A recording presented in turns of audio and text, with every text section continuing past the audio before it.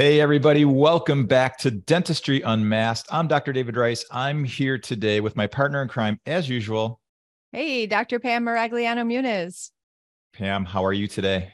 I'm doing really well, and I am thrilled to be spending this time with one of my absolute faves, one of the best contributors to DE. And if we read your bio, we'd be here the whole time. So we can't really do that, but you don't need to because you don't really need an introduction.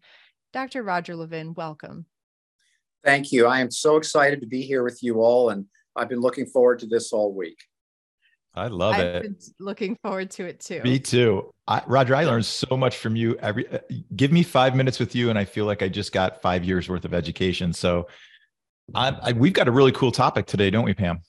We certainly do. So buckle up because you're going to get a lot of information really, really quickly, and it's all really good. Today's topic is fee for service right for you? And is it right for everyone? So it seems, Roger, that fee for service is sort of like this pinnacle. Like if you become fee for service, you've arrived. All of a sudden your dentistry is good enough, your customer service is good enough so that patients will pay you your full fee. But is it really a reality? What's the scoop with fee for service? And is it really right for everyone? Well, I think that's a really great question. And you have to go back sometimes and look historically. So the first question I would address is, well, how did we get here? And Pam, the answer, I came out as I'm a general dentist. I was 10 years full time while I was building our consulting firm. And, so I've lived the life of dentists, so I really get it. And when I came out in 1982, despite as young as I look, the reality was you did not have to participate with insurance. It was merely a choice. Reimbursements were really good. It seemed like a good way to build a practice for many people. But if you chose not to, you did not have to participate. And of course, as many things happen in life, the tail begins to wag the dog. Insurance became more prominent. It became an addiction. The two biggest addictions in the world are heroin and a monthly paycheck. And insurance contributed to the monthly paycheck. And next thing you know, you're 25, 30, 35% insurance based for your revenue. And you really no longer can just step out without severe harm. So insurance became more and more prominent. As it did, it also then began cost containment. Now, just as an aside, dentistry, in my opinion, has always had managed care, because my definition of managed care is cost containment. And when you look at dental insurance versus medical insurance, we have always had cost containment in two ways. First, the maximums. They've barely gone up in the last 30 years. In real dollars, we're at about 1/5 the value of the maximums 30 years ago. So the purchasing power of a patient today is actually about 20% of what it was 30 years ago in what we call real dollars. And secondly, patients became the cost containment wardens because they've got co-payments in many cases. So patients have to decide, Pam, David, we're all dentists, as you know, we give them a fee. And then the next question is, how much does my insurance cover? The real question is, how much will I be out of pocket? And the only reason dentistry has not been severely afflicted by this is that the data shows that 81% of general dental appointments are single tooth treatment. Now, and that's been stable for the last 20 years that we've been tracking that. What that means is most dental procedures are relatively small, a few $100s or less, and patients are pretty accepting of that. It's when you get over 1,500 that everything begins to fall off. So I've met, like you have, so many dentists. We get calls at Levine Group and emails, can I go fee for service? Which, by the way, is not the question you want to ask. You need to start with analyzing your practice, not just, can I go fee for service? It's a dangerous question. And the reason is dentists resent insurance companies. We resent anything that lowers our fees. We feel like when our fee is lowered, we're not being valued, we're not being properly compensated. And also during the pandemic, many insurance companies actually lowered their reimbursement. So inflation is up The cost of staffing is up on average 10% and never going back down again. And yet insurance companies are coming in and saying, I'm lowering reimbursements. When I lecture, I always ask the audience, how many of you have had an insurer lower your reimbursements in the last year? And I easily get 25% of the audience hands going up. So I don't think fee for service, though, now to get back to your question, sorry for that long-winded historical explanation. I don't think fee for service is a pinnacle. I think it's a model. We look at dental practices and we're not McDonald's. David's been in practice, you're in practice, Pam, I've been in practice. There's no reason that we should all try to be the same. We have clients. The nice thing about having clients is I have to live in the real world. In other words, I can't just give theory and go away. Then we have to see if it actually works. And I have clients who are all insurance-based and have a net income of $1 million a year. I have clients who are all fee for service and have a net income of $600,000 a year. And I've got the reverse. I have insurance practices that are a total disaster, and I have fee for service that's a disaster. The one caveat I'll throw in for later is that every fee for service practice does have an affliction. And that affliction is you will lose patients every year. And you'll lose more patients in a challenging economy. And the patients love you. They love your dentistry. They love your customer service, but they make a decision to go where their insurance is accepted. So if you don't keep replenishing the patient population in a fee for service practice, or you're not in an underserved area where there's high demand for dental services, then that's one of the challenges. So fee for service is not a pinnacle. It's not the greatest way to practice or the worst way.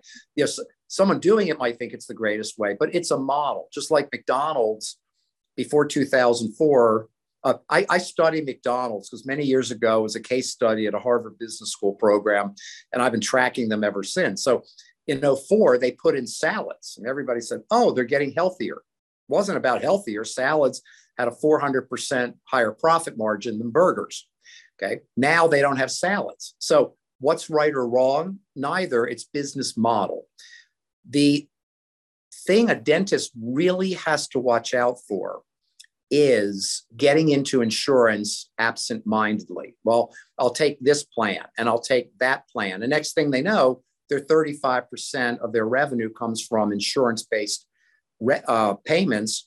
And now they built a model without realizing it, that very often it's really hard to convert that model to something else. So I do warn about that danger. And it's an unconscious factor of just signing up. A lot of young dentists go into practice and they take everything, or they buy a practice and they sign up for every insurance, not realizing you may not be able to get out of that model very easily down the road or without financial pain. So there's my view. It's a model, not a pinnacle. Would you say that sometimes we either opt into insurance or out of insurance as part of an emotional decision? And how do we, I know that I get mad and I kind of want to drop things. I mean, I think we all kind of, tend to have that knee-jerk reaction. Do you think that that is the case? And how do we kind of put that on the shelf and really make the right decision for our business? Yeah. And I'm going to answer you with my consulting background, because one of the worst questions we get, and I love questions. People call here with all kinds of questions. We're always happy to help, just advise, even if they're not our clients. I'm dedicated to helping improve our profession and education. But one of the worst calls I get is, Roger, I need consulting. I dropped out of all my insurance 6 months ago, and now I'm not doing very well. And the reason is we're dentists. People make fun of us for not understanding business, which is really silly, because it'd be like us making fun of business people for not understanding dentistry. We are really specialized in dentistry, and we don't have a business background to build on.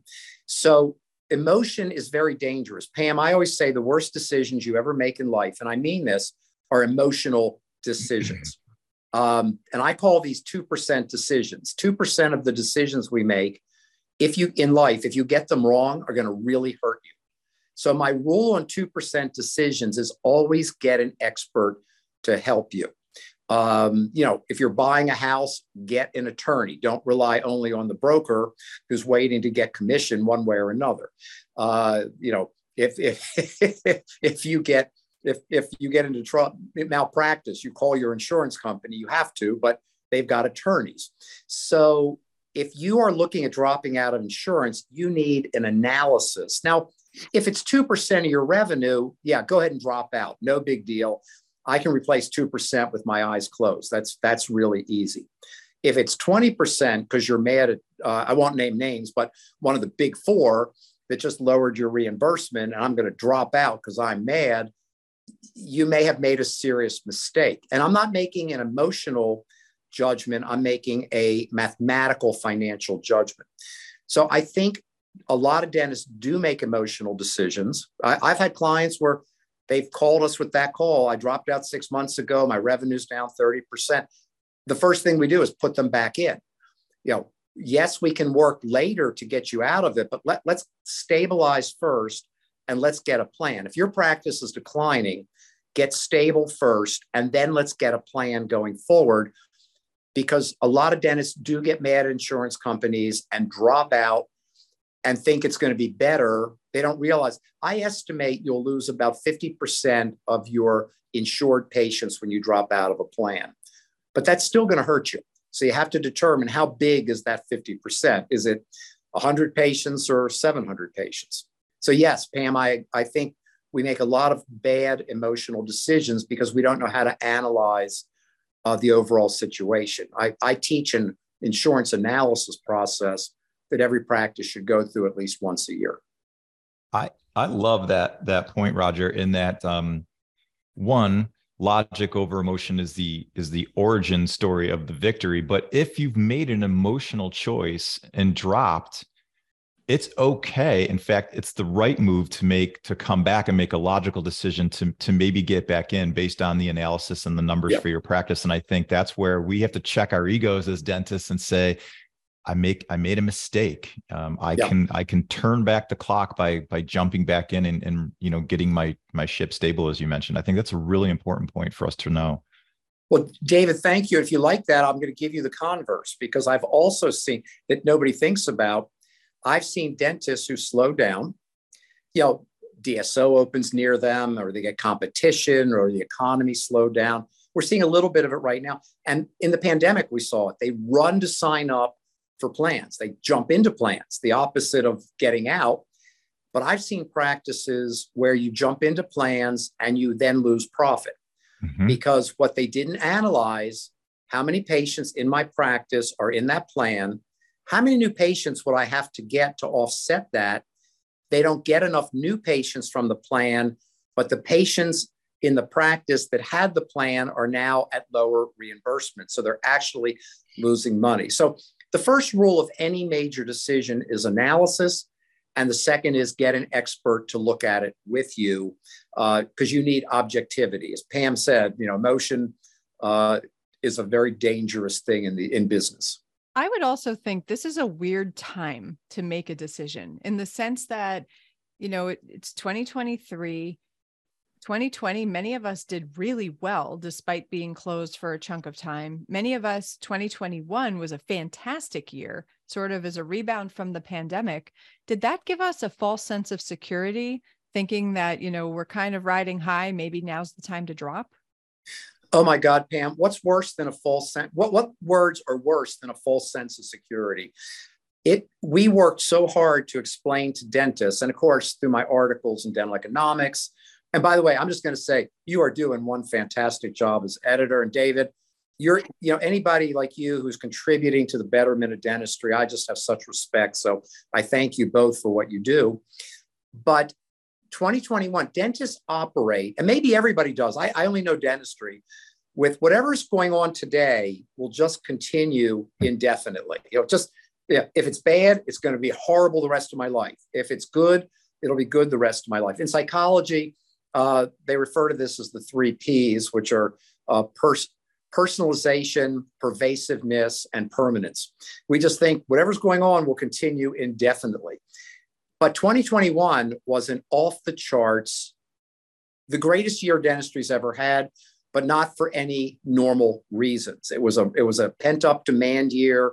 It was a rebound year. Americans had so much money from, not as much from the government, but from saving what they weren't spending in four traditional areas: luxury, travel, entertainment, and restaurants. So they were spending it in dentistry. Lots of our clients had patients say, oh, 3 years ago you recommended, let's do that now.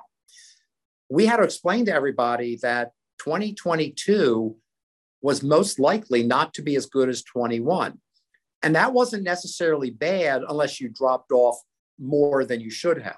So 2020 is a year we don't even look at because the data is so skewed, you can't figure it out. 2021 was a record year where people got a very false sense of security as dentists. They spent money they shouldn't have been spending. They felt flush. Hopefully they had higher incomes and put more away. That's a good thing. But we're not back to normal now. We're worse than normal because it's not gloom and doom.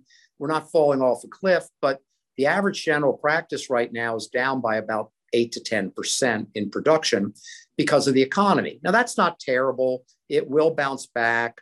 I read this morning that technically we're back in a bull market for the stock market because we've had a certain number of weeks of growth. Let's hope that continues. But you can't look at 2021 and get any sense of what the world really should be. I would say go back to 2019 at about 3%. That's where you should be in 2023. The odds are you'll be down a little bit more in 2023 than 2022. Only because this economy is kind of sputtering along in some ways, and patients are pulling back a little bit. We're hearing anecdotally more about no-shows, more about patients leaving the practices, things along those lines. Are you finding that people are dropping more plans? What I'm hearing out there is that despite all of your advice, people are dropping plans, whether it's the right thing or wrong thing, I don't know. And insurance companies are actually starting to get uncomfortable, and that's forcing them to actually have the conversation about renegotiating their reimbursements. Are you finding that that is the case and dentists are actually able to get better reimbursements? Obviously, it'll never be like it was in the 80s, but obviously better than it is now. Well, Pam, as you know, I love data. So there's no data. So I have an answer, but I'm a little bit uncomfortable. There's definitely been a small, I call it a micro trend toward dropping insurance. But what I'm not sure of, and where I want to be careful, is the trend, the micro trend is there. I don't know how big it is versus the noise that dental opinion leaders are making. That's David, that's you, that's me, that's 300-400 other people talking about this. I call that noise, but that doesn't necessarily mean that's what's happening. So yes, there are people who've dropped out, and I don't really personally participate a lot on Facebook, but I do follow it. I read every day to see. I love to know what people are thinking and saying, but a lot of it is conversation versus action. Amongst our clients, and we have a nice flow that come in regularly. So I get new information all the time, and I can at least say, oh, anecdotally, this looks like A or B. We're not seeing a massive dropping out of insurance, where all of a sudden we got anti-insurance religion and we're all getting out. There is some of that, no question.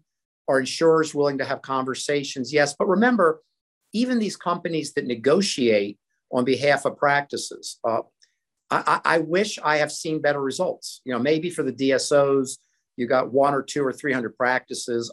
I mean, we work with some DSO practices. I know they get better reimbursements, but if you're a 1, 2, 3, 4 office location or 1, 2, 3, 4 doctor practice, you've got very limited negotiating power. And the big four don't negotiate with anyone. So you can call, you can threaten, and they're going to hold their position as long as possible because they're afraid if they give David better reimbursements, Pam's going to want them next, and word goes out. So, and they get to win usually because we're so fragmented. You've got antitrust laws.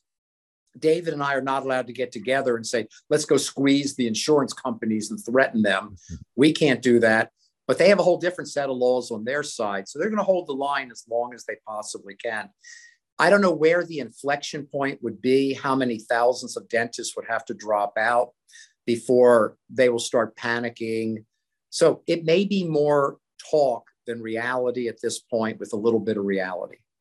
I've definitely seen that to be true too. So, we've talked a lot about data and trends, and I loved your mention of, hey, you can have a practice on this end of the spectrum and be maybe higher volume with lower reimbursement versus a quote, fee for service practice. I definitely would love like a little more input on your definition of that as a model, because I think we as a profession maybe have a slightly different one than what reality is.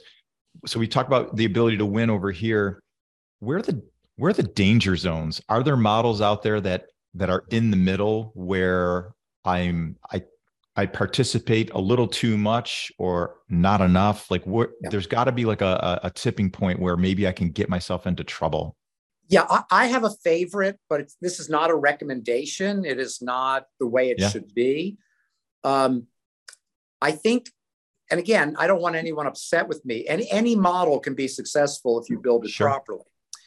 But the all fee for service practice scares me because most of them are also based on higher average revenue per patient. We look at statistics all related to production per patient, production per provider, production per new patient. I study this all the time. And a lot of all fee for service, 100%, no insurance participation practices do larger cases. What worries me, because I've seen this, is if those larger cases go away, you've got a problem. And what we have not seen, and David, you work with a lot of young doctors, what they have never seen is a down economy. Even 2008 and 9, the great thing about 08 and 09, the Great Recession, is production dropped 10%, but there was no inflation. So overhead held steady. So it wasn't so bad.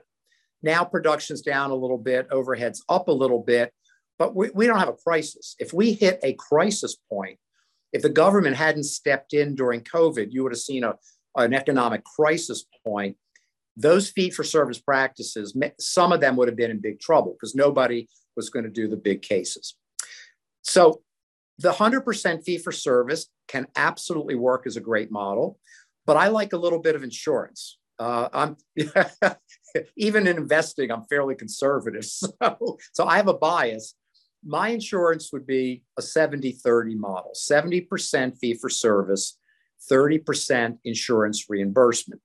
But you have to look at all the footnotes. My first footnote is when I say 30% insurance based, and this is just one possible model that's fairly safe, you don't sign up for the really bad plans. So if that 30% is based on bad plans, that bad meaning reimbursed poorly, then that's not a good model. So it's 70% fee for service, patient pays out of pocket, you help them file their insurance, get their reimbursements, and 30% reasonable, average or above average reimbursed plans. That's a good model. And then if one of the insurers does something horrific, drops your reimbursements by 20%, the way one company did in California with specialists earlier this year, then you can say, all right, I'm going to take 10% of this and get rid of those that insurance company, and I'll build it back. So that's a safe model. 50-50 is not bad. I've seen dentists do very nicely at 50-50.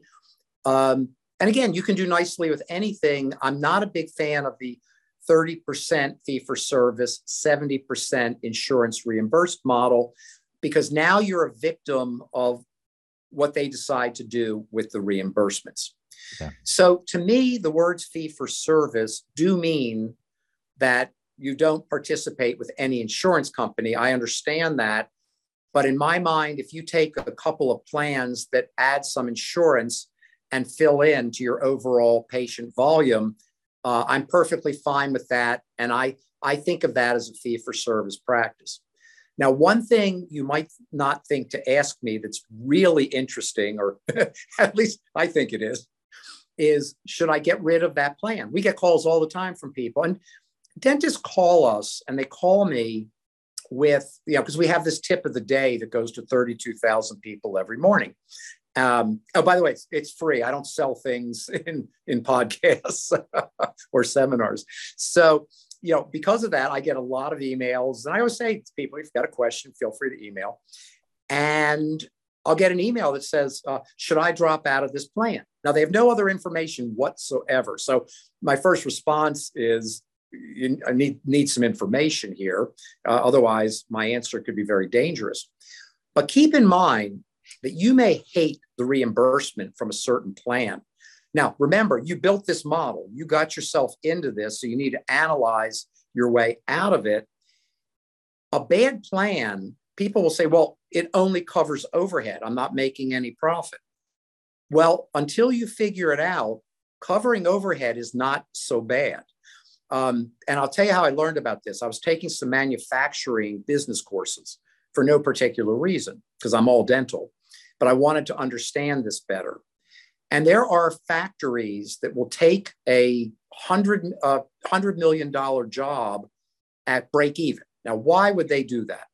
And the answer was to keep the labor force employed, so they didn't have to lay off their skilled labor. Well, it's not the same for dentistry. You're not going to lay your staff off, but sometimes bad reimbursements that cover overhead are better than losing any contribution to overhead until you figure out how to replace it. And this we don't think about. We just think about, how does this reimbursement compare to my fee? Oh, the gap is too big. I should get rid of that.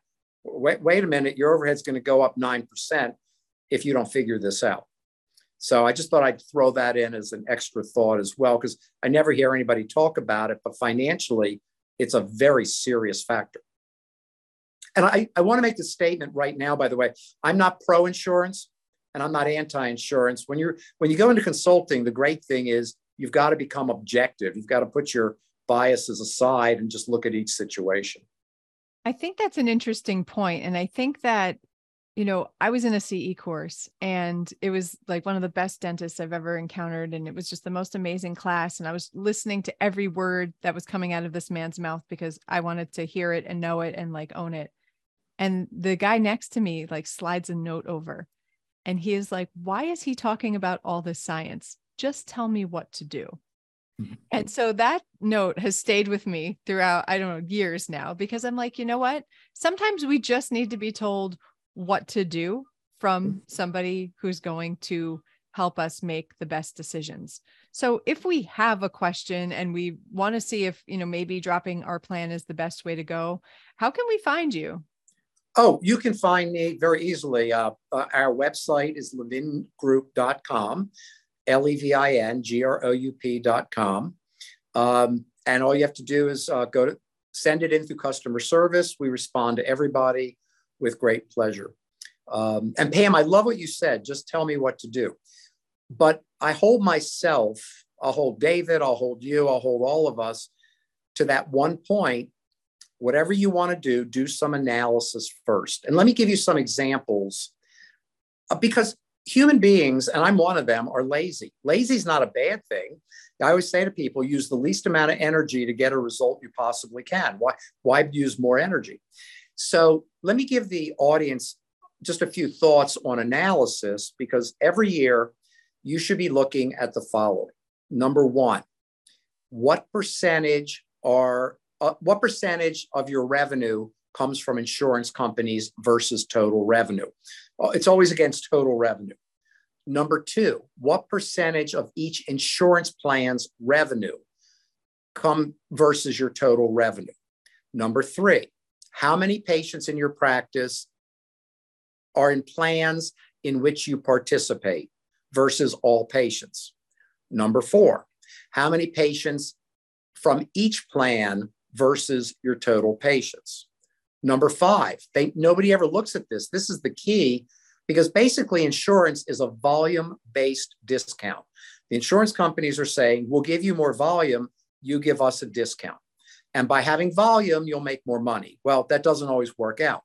So the next thing you look at is how many new patients did I get from all of the plans in which I participate? The next one, what revenue did we get from all of the new patients from all of the plans in which we participate? And of course, the next one, what revenue did we get from the new patients in each plan in which we participate? If you're not looking at those numbers, you're shooting in the dark. No matter how you want to cut it, you can call it instinct, intuition, it's just emotion at that point. You can stay out of trouble if you just take time to work through that. If I may, one other really important point to me for our listeners, because I care a lot, is retirement. Now, where am I going with retirement? And why is he doing this in the middle of a fee-for-service podcast? The average retirement age of a dentist used to be 62. The average retirement age of a dentist today, according to the ADA, I think it's about 69.8 years of age, according to the Health Policy Institute. Levine Group's data, I always round off, it's about 72 years of age. So we're within a standard deviation. And why am I bringing this up? The model you build as a dentist will determine to some degree when you become financially independent. If we could assume that the average investor of their own investments can get a return of safely of 5% per year, okay? Some people might take risk and get 20, some might do cryptocurrency and go bankrupt. Although there are people who would disagree with me on that. But my point is, most dentists have two sources of nest egg contribution: their income and then interest on their investments. And if we could assume in a financial model, your income's going to be the following for the next 6 years or 5 years, and you're going to get a 5 or 6% return on your investments, whatever that may be, some tax-free in a 401k, some not tax-free.